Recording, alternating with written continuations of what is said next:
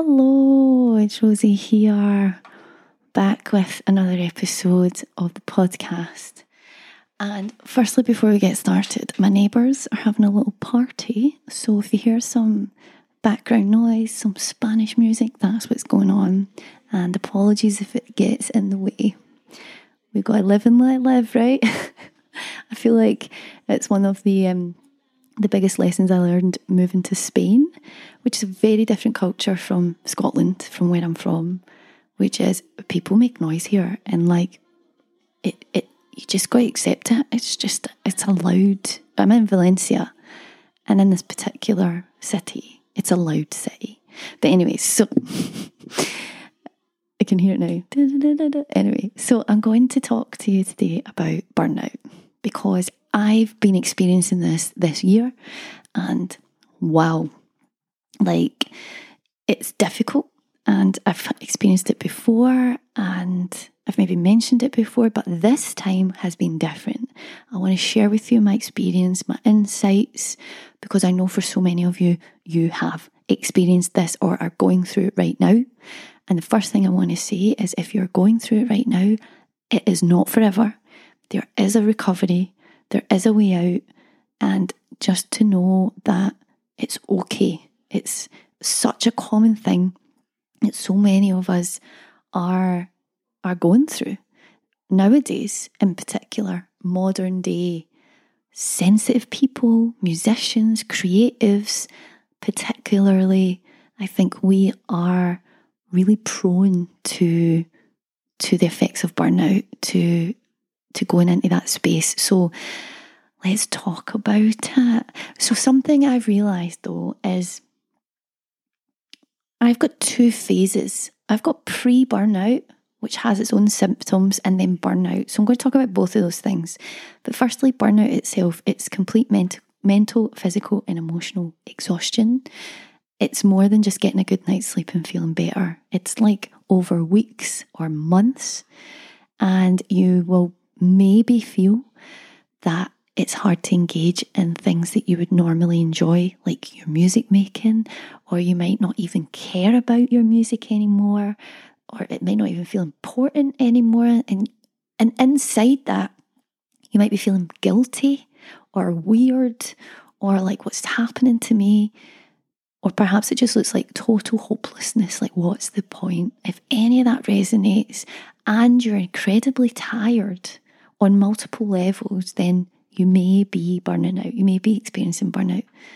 So for me, I realised this time round, because I have now looking back on my life, I can see the pattern so clearly now. It's taken me until now. I'm 35. It's taken me until being 35 to actually see that pattern throughout my 20s, early 30s, and realising that it's actually about my health. Burnout, I sort of thought it was some kind of, brain, that I could think my way out of it. I thought my way into it, but it's not. You can't just decide to not be burnt out tomorrow. It's such a physical health experience that is intertwined with everything, because health is everything. It's holistic. So for me, let me talk to you about pre-burnout and then the actual burnout itself and how I have recovered and what I'm doing.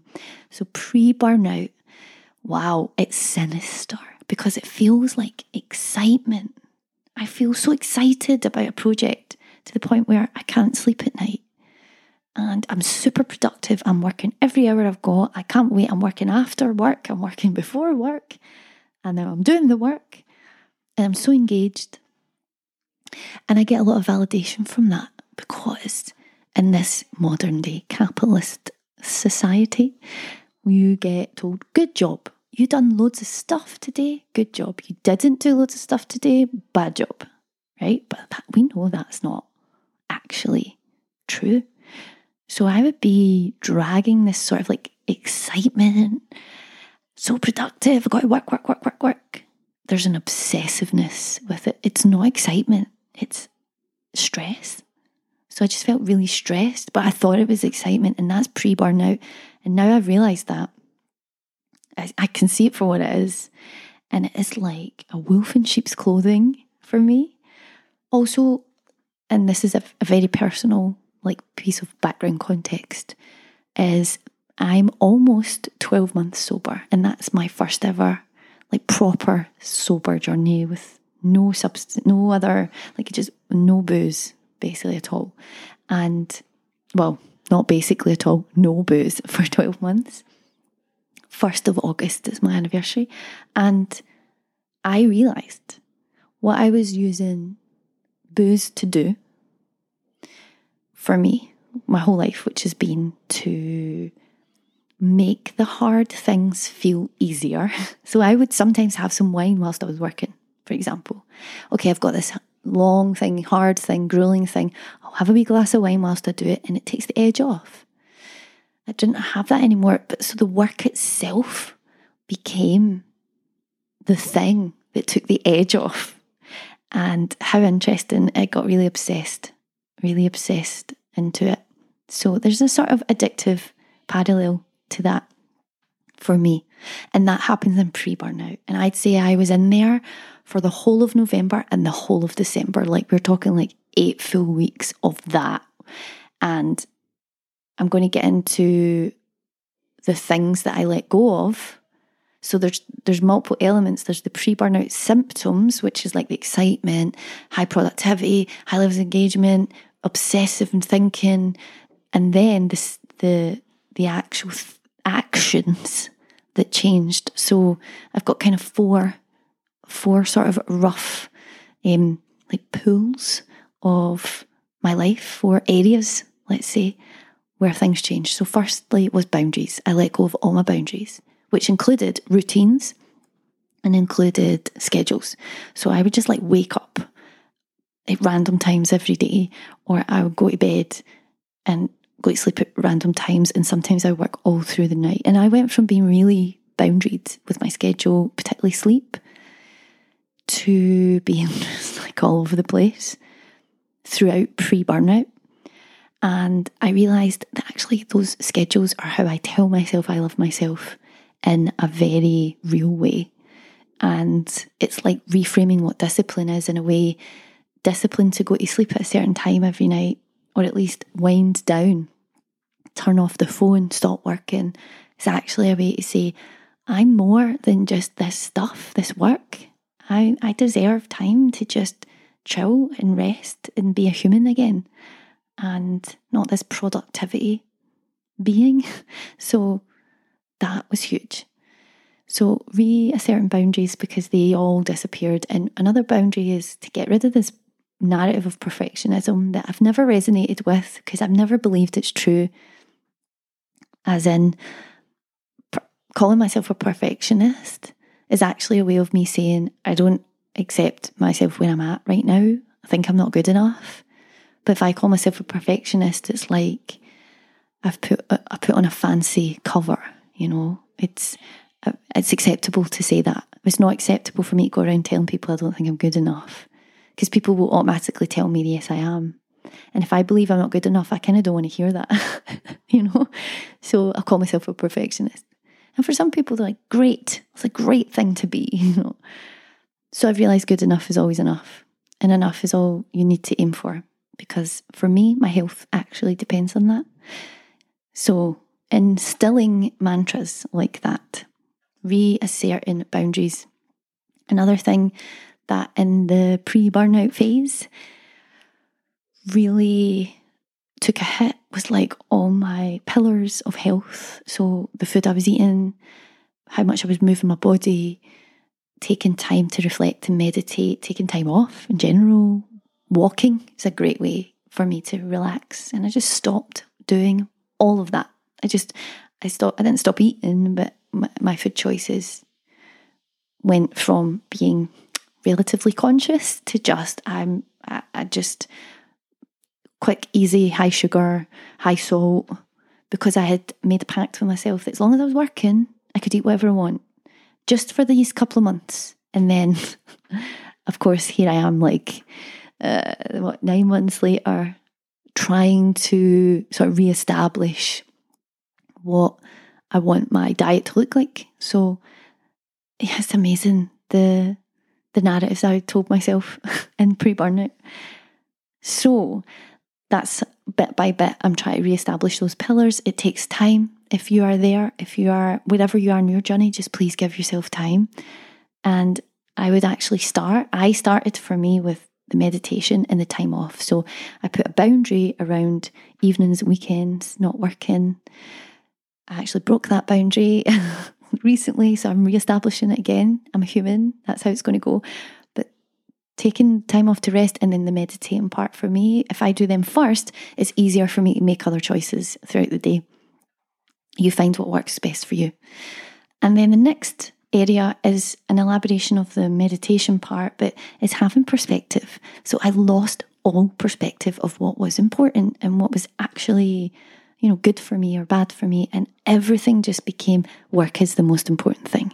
And I lost perspective of the fact that I have friends and family and a social life that helps me feel connected and whole and human. I lost perspective of what was actually worth my time to be worrying about and what wasn't. I just lost all that perspective, and that was because I wasn't taking time out my day to reflect. And that's as simple as that. As soon as I start reflection practices again, like journaling or meditating or walking, I get perspective really quickly. It all comes back, okay, I'm on a rock flying around the sun. I don't know why I'm here. No one really knows exactly why we're here, but we have all these sensations and feelings. And, there's music and, and da-da-da-da-da. And then I realised, wow, actually, I live in a beautiful, wonderful, awesome place. But when I let go of that, it's like I live in a scary, dark, anxious place. And my whole world becomes the inside. So, regaining perspective. And I'm just doing 15 minutes in the morning of meditating using this app called Insight Timer, and I just put it on. It's got a little gong bell sound, and that's all I'm doing right now, and it feels great, and I'm feeling the groundedness from it. So bit by bit. And then the last area is doing nothing. This is so hard. I find this so hard. It's like being okay with doing nothing. So for me, I used to go to the park and just lie on the grass and look at the sky, and I could lie there for hours. I just can't do that right now. It just feels so hard. So I'm on a journey with that, and I'm trying to push through the discomfort. Not quite got there yet. Not quite even got myself back to the park yet. But I keep thinking about it, and I will do it. And I know when I get there and I roll out that, sheet thing I've got to sit on the grass, and I plonk myself down and I just look up at the sky. I know in that moment it's going to all make sense again. But for so much of this stuff, right, it's the thought of it all that's harder than doing the thing.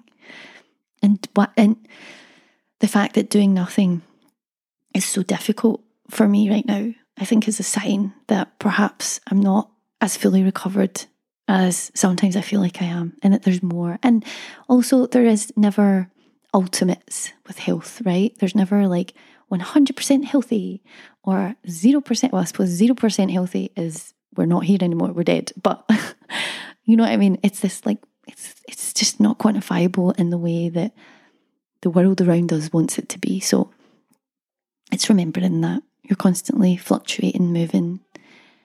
One thing I'm going to say though, I don't want to go back to any of those experiences. And if I can keep all those things I mentioned in place, I fully believe that moving forward, I can have a much higher quality of life.